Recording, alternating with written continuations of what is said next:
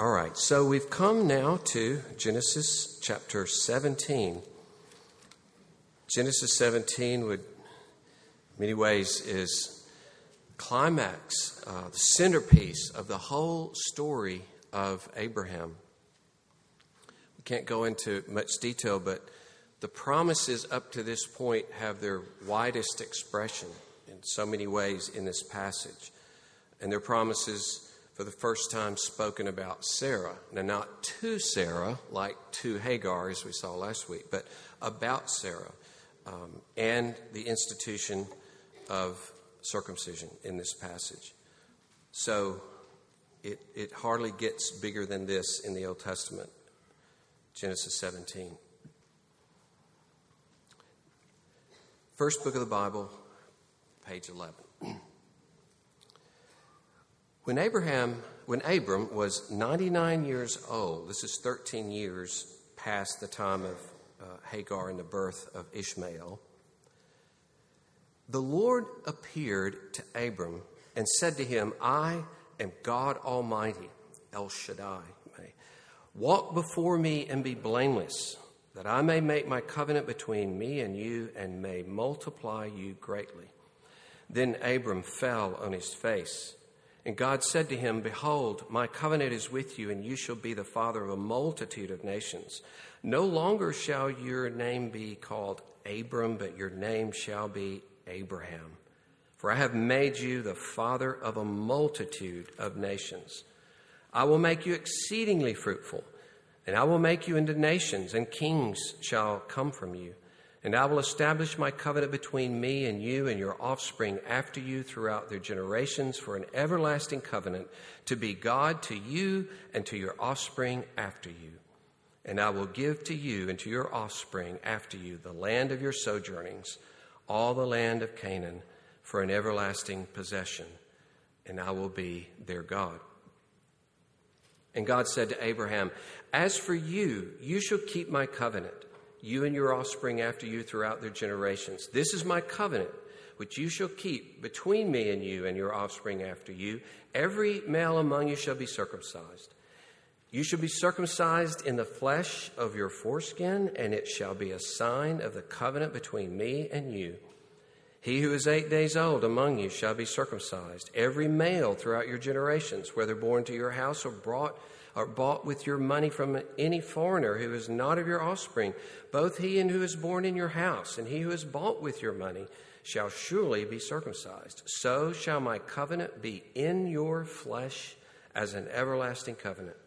Any uncircumcised male who is not circumcised in the flesh of his foreskin shall be cut off from his people. He has broken my covenant.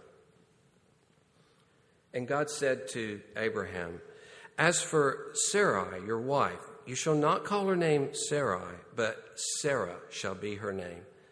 I will bless her, and moreover, I will give you a son by her. I will bless her, and she shall become nations. Kings of peoples shall come from her. Then Abraham fell on his face and laughed and said to himself, Shall a child be born to a man who is 100 years old? Shall Sarah, who is 90 years old, bear a child? And Abraham said to God, Oh, that Ishmael might live before you. God said, No, but Sarah, your wife, shall bear you a son, and you shall call his name Isaac. I will establish my covenant with him as an everlasting covenant for his offspring after him. As for Ishmael, I have heard you. Behold, I have blessed him and will make him fruitful and multiply him greatly. He shall father 12 princes, and I will make him into a great nation. But I will establish my covenant with Isaac, whom Sarah shall bear to you at this time next year. When he had finished talking with him, God went up from Abraham.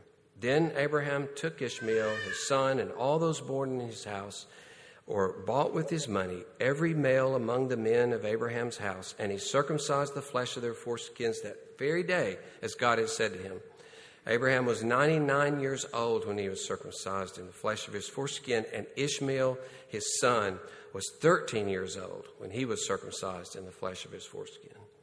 That very day, Abraham and his son Ishmael were circumcised, and all the men of his house, those born in the house and those bought with money from a foreigner were circumcised with him. That's the reading of God's word. Let's pray. Oh Lord, bless us as we seek to understand the rich promises that you give to Abraham, and Lord, how those promises come to us in Christ Jesus and shape every day of our lives. Oh Lord, open up our eyes, we pray, for Jesus' sake. Amen.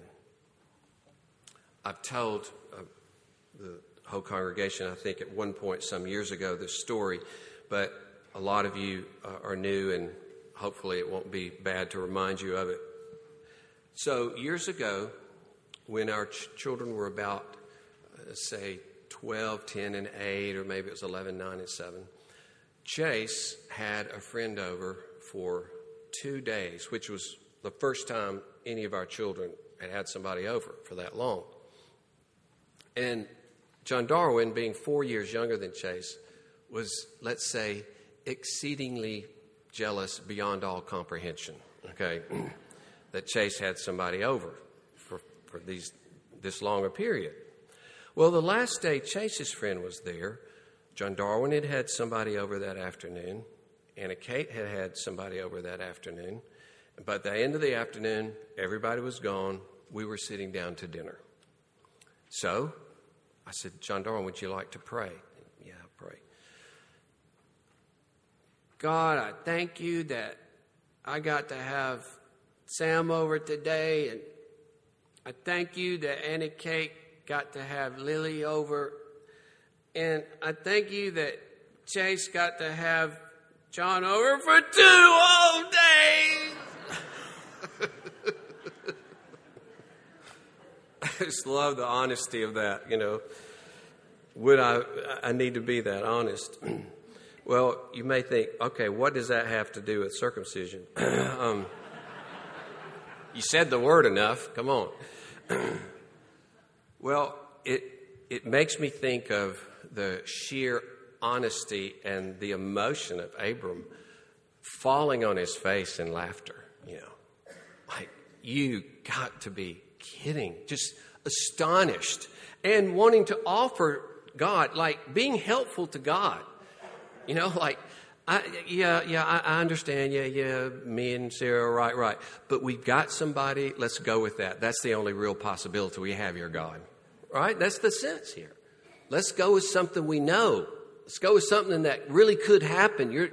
It's almost like he's telling God, this pipe dream of yours is just a waste of time. You know, got to get on with it.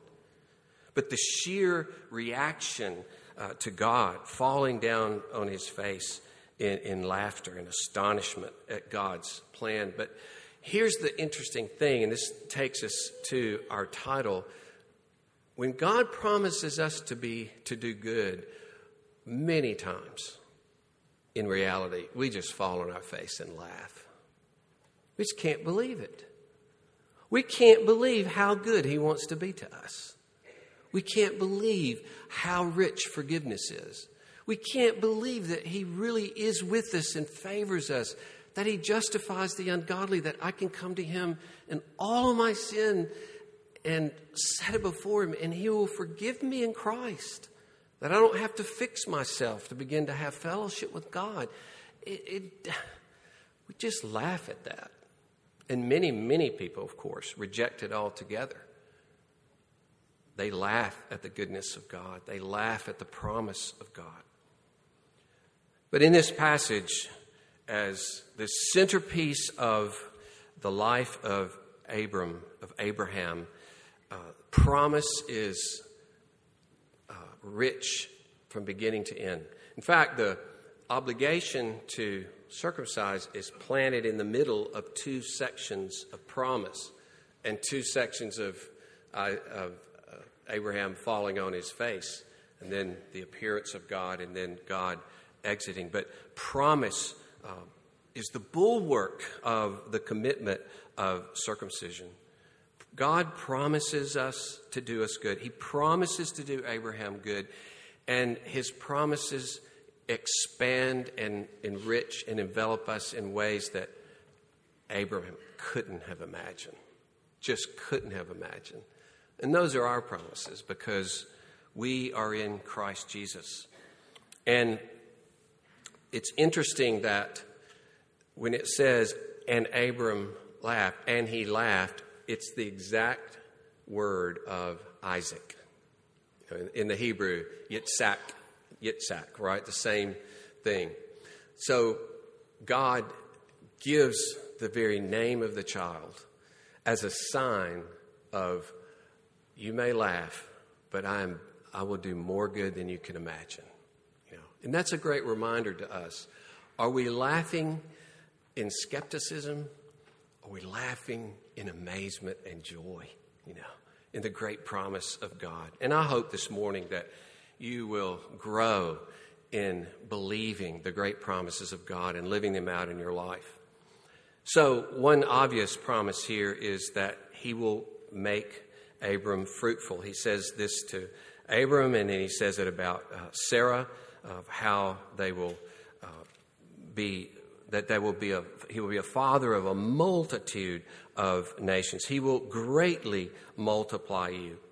And it's interesting because Genesis 1 has the command to mankind to multiply in all the earth. And then after the tragedy of human sin, it's renewed in Genesis 9. But sin has basically thwarted this mission, this commission to be fruitful and multiply, so that the world would be filled with people that worship and love God. We see this is the reestablishment of that. To have a multitude that no one can number, to have a race of people that truly worship and love God, that will in fact inherit the earth.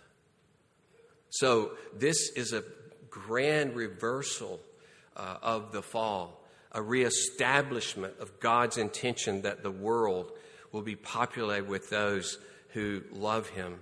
And so, of course, Jesus, Matthew 28, make disciples of all the nations. Why? Because I have all authority in heaven and earth. Go and make disciples of the nations. And all the nations are there. That is, the different peoples around the Mediterranean basin at the outpouring of the Holy Spirit at Pentecost. And they all hear the gospel in their language. And so God makes known, beginning with Abraham and now in its fulfillment in Christ, that he will make a people from all the earth. So in Colossians 1:6, speaking of fruitfulness and bearing fruit, Paul says, this gospel that's come to you, as indeed in the whole world it is bearing fruit and increasing. And that was the world at that time of the Mediterranean basin. I got to stay close here. In the Mediterranean basin. But it shows what the gospel does. It is the fruit-bearing thing, multiplying out throughout the whole world. And so we, by God's grace, are the new race of God's people from every tribe and tongue and nation, all classes, all races, now in one race. As Peter says, you're the chosen race, all one now in Christ Jesus.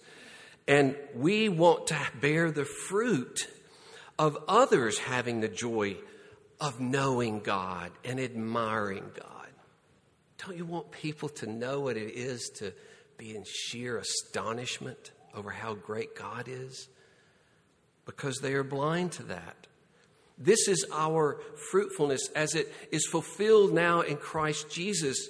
This multitude that was spoken of Abraham, yes, it meant that Israel itself would be formed as a nation.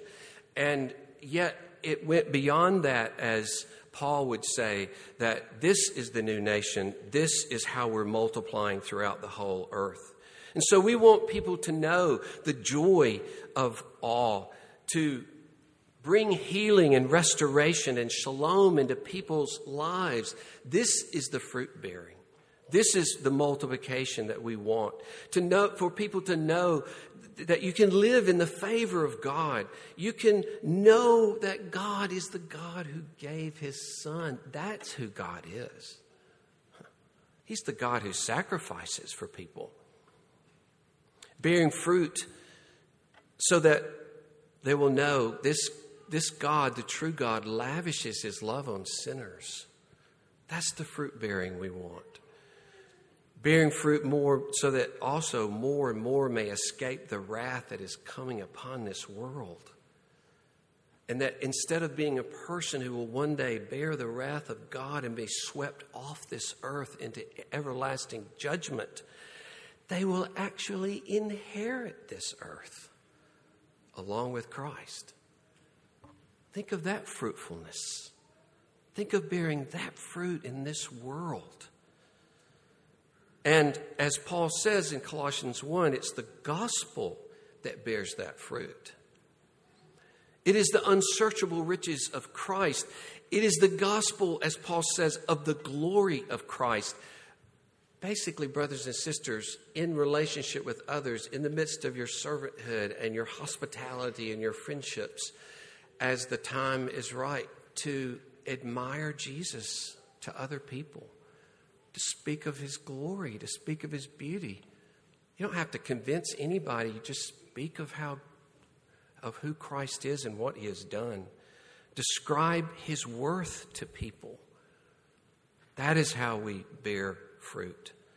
So he promises Abram that he will be the father of a multitude of nations. How could Abram have realized that it would be hundreds and hundreds of millions of people scattered throughout the whole world singing in one voice of praise to God, and then it would usher into their being the ones who would inherit the earth forever?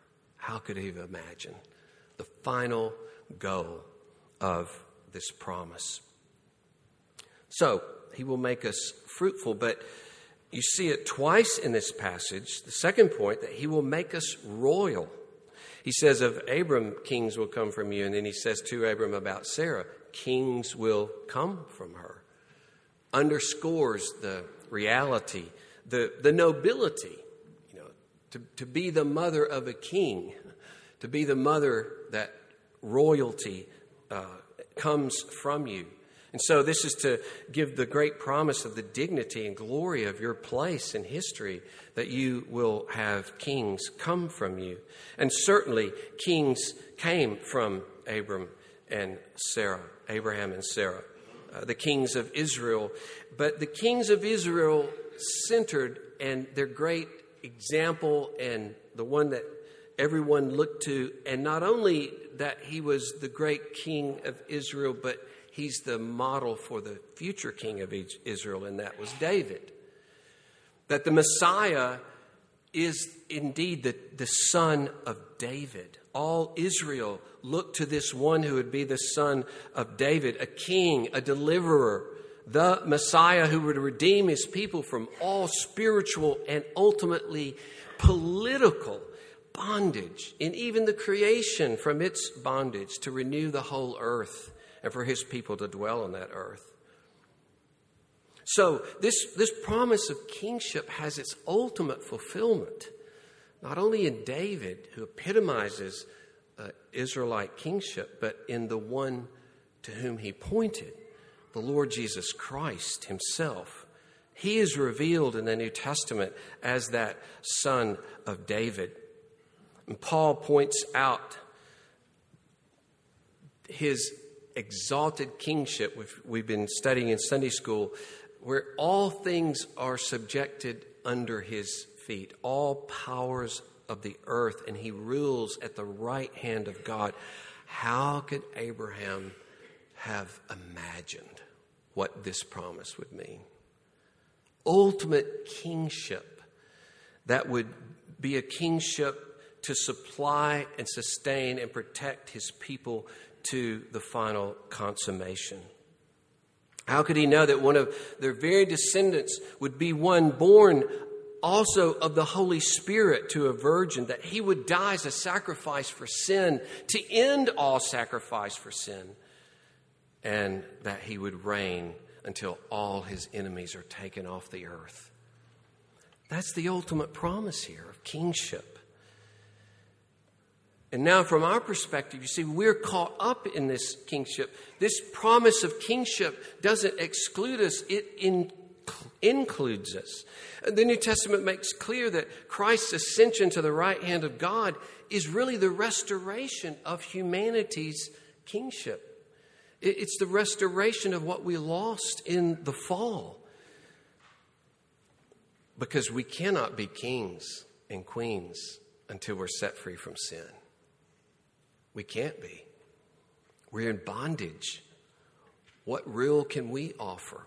What service can we offer if we're not set free from the guilt and the punishment of sin and set free from the enslavement of sin? And so Peter, as he's describing God's people, he not only says you're a royal, a chosen race, but you're a royal priesthood. The idea of priesthood, access, acceptance with God, intimacy with God. But you're royal. And so Paul can say in Romans 8, you're co-heirs with Christ. That's a royal statement. Because he is the king. He is the son of the Father who receives this world because of his glorious accomplishment. And we are caught up with him. We're told that we will judge angels. That's our royalty. Jesus says to the one who is faithful in Revelation 2, to him I will give authority over the nations. He will rule them with a rod of iron as when earthen pots are broken in pieces. That's not said about Jesus. That's said about you. I don't know how it's going to happen, but you're caught up in this royalty. And so it says in Revelation 5:10, he shall reign forever and ever. But at the very end of the Bible, as maybe a corollary to this promise of kingship, it says in the last chapter, they shall reign forever and ever. That's the ultimate final blessing, his restored royal kingship for God's people. And even now, kingship manifests itself. And here are just a few ways that your royalty can manifest itself in this world. One is your joy and your praise. You've been liberated to enjoy God. You've been liberated from the darkness of not enjoying God as you eat that watermelon. Not enjoying God as you take a warm shower and think of his goodness. Not enjoying God. I thought of Philip kissing those babies' heads. I wish it had been me kissing those babies' heads. I bet you did too. But praise God that you can kiss a little baby's head. We've been liberated to enjoy God in every aspect of life. We've been liberated to praise him. That's royalty. That's our restored kingship. And instead of being slaves to ourselves and slaves to being bit in and slaves of sin and corruption, to be liberated to enjoy God. Another aspect of our kingship is likeness to God, being restored to the image of God. And of course, to be restored to the image of God is to be in the image of Christ, the one who loved, the one who sacrificed himself, the one who showed humble servanthood. You see, true kingship manifests sacrifice. That's royalty. That's nobility and dignity. That you have the capacity to be like God and give yourself away to others in love. And of course, connected with that, we just mentioned that the freedom of enslavement to self and sin and Satan. How can we be restored to his image unless we're set free? And then just one other to mention is power to affect this world. It is our royal prerogative. And the work can be from visiting a neighbor who is sick to volunteering for 40 Days for Life or Pregnancy Lifeline or Super Wednesdays or the Mission to Juarez or doing your work with excellence.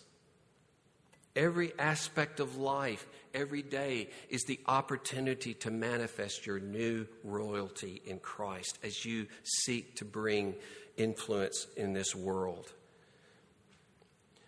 And that's what royalty does. The hand that was crucified is the one who rules the world, right? Admission to kingship is reserved for servants. That's what true kings are. It says in Philippians 2, because he subjected himself to death, even the death of Christ, therefore God highly exalted him. Well, very closely tied to this kingship is this third point that you find, that he makes us fruitful, he makes us royal, and I would just say an extension of that, therefore, that we are a benefit to this world. He had said earlier in chapter 12 to Abram that all nations of the earth will be blessed in you. And in this passage, Ishmael, who's not really a part of the people of God, nonetheless is richly blessed because of his association with the people of God, because he's a son of Abraham. And so with us, it's not only the specific fruit of bringing people to Christ, but we manifest God's presence and we anticipate the coming kingdom by just how we care and serve for those around us. You read this in Jeremiah, in the exile of all things, where you think that you just lay low and not cause any trouble anywhere, not make yourself known. But it says, seek the welfare of the city where I've sent you into exile, and pray to the Lord on its behalf, for in its welfare you will find your welfare. And so we exert our royal prerogatives, our kingship, by seeking to bring the influence of Jesus in our communities and in our neighborhoods. And you've heard this question asked before: if this church suddenly disappeared, would the community even notice it? And then each of us, and this is closer to home for each one of us, if you suddenly left your neighborhood, would anybody even notice it?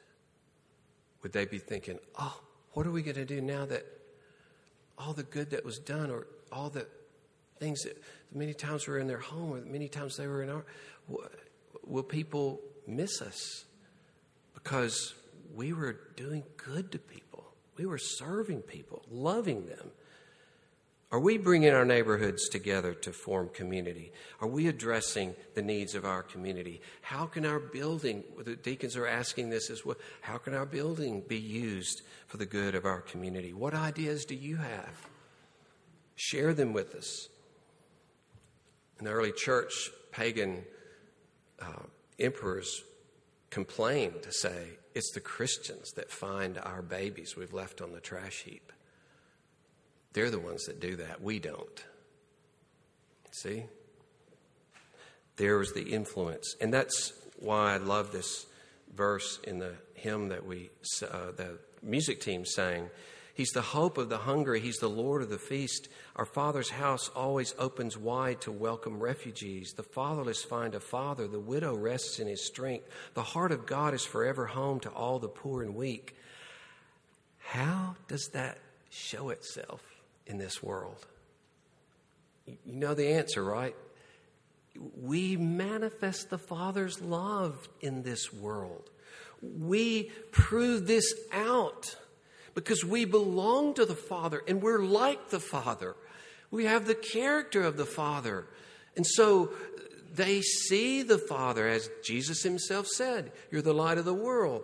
Let men see your good works and your light so that they may glorify your Father in heaven. This can seem really absolutely untrue to people if they know believers or professing believers that don't manifest this.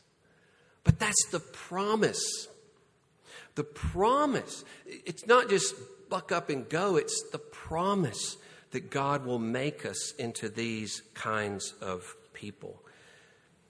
And you see, it's in the wake of these promises that God then calls us to participate in his goodness. In this case, it was circumcision. This is a kind of uneasy passage in that regard because this is such an intimate sign. It seems to leave out women, but there are Jewish writings that speak of the union of marriage, that The two are one, and even you think of every person is the result of such a union. So all the people of God are connected to this act. All the people of God were caught up in this. And obviously, the reason this sign is effective to point to this future of having this multitude of people. And so it was a promise to that end. And in connection with it, it's the sign that I will be your God and you will be my people. It's interesting in Leviticus, several times, God says, I brought you out of the land of Egypt so that I could be your God and you could be my people. And I'm thrilled at God's excitement. It kind of stuns me. I got you out of Egypt so that I could be your God. That means so that everything I am and everything I have could be yours. That I, as the ruler of the whole world and infinite goodness and love, so that you could have me. This unlimited source of blessing, of transformation, of joy. I will be your God. You will be my people. He looks at us and says, that's mine. My people. They belong to me. I take them as my own. Sinners though we be. And the sign is clearly a bloody sign. And it points to the future of what Christ would do for God's people. In fact, I follow the interpretation in Colossians 2 when it talks about our circumcision of heart that God has accomplished in us. It says it's through the circumcision of Christ. And many commentators would say he's referring here to the death of Christ, but he's calling it the circumcision of Christ. Christ cut off from the living. Christ cut off in the judgment of God, bearing away the wrath of God, that we might be renewed in heart. And in theology of the Old Testament and the New, it became a sign for the renewal of the heart. In fact, it's graphic. It has that same language to circumcise the foreskin of your heart. It can't get much more graphic than that, to associate the two things. And here's the point of that circumcision. As God says in Deuteronomy 36, I'll circumcise your heart so that you can love the Lord your God with all your heart, soul, and mind. You see, we're born with hearts that are hardened. We're born with hearts that will not respond to God. We're born with hearts that are against God. But God does a work, a gracious work in us, signified by this act of circumcision in changing our hearts. So it's so interesting in Ezekiel 36, we've heard us quote this a lot, where he says, I will put my spirit in you. I will take away the stony heart and give you a heart of flesh. That's kind of a circumcision language. And then in the next verse he says, I will be your God and you will be my people. You see this holistic way? It's like, I will take you for me and I will renew you. I will make you into new beings from the inside out. It won't be superficial. And this sign was pointing to this inner reality. Paul can say at the end of Romans 2, he says, he's not a Jew who's been circumcised outwardly. That's not a Jew. He's a Jew who's circumcised inwardly. It's of the heart by the Holy Spirit. That's true religion. That's true experience of God's grace. And so Paul can say, of us Christians, we are the circumcision. Philippians 3:3. We worship by the Spirit. We depend upon Christ alone. We glory in Christ. And we put no confidence in ourselves. That's what the new circumcision is, right? Glorying in Christ. When the heart is renewed by the Holy Spirit, when the heart of stone is taken out and we're given a warm, alive heart by God, then we begin to glory in Christ. We honor him. We give ourselves up to him. We entrust ourselves. We recognize how good he is, and we want to give ourselves up to him.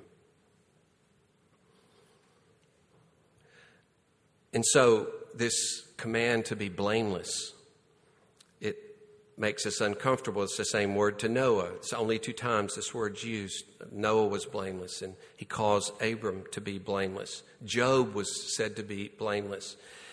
And in the New Testament, it's interesting. It says in Ephesians 1, he chose us in order that we might be blameless.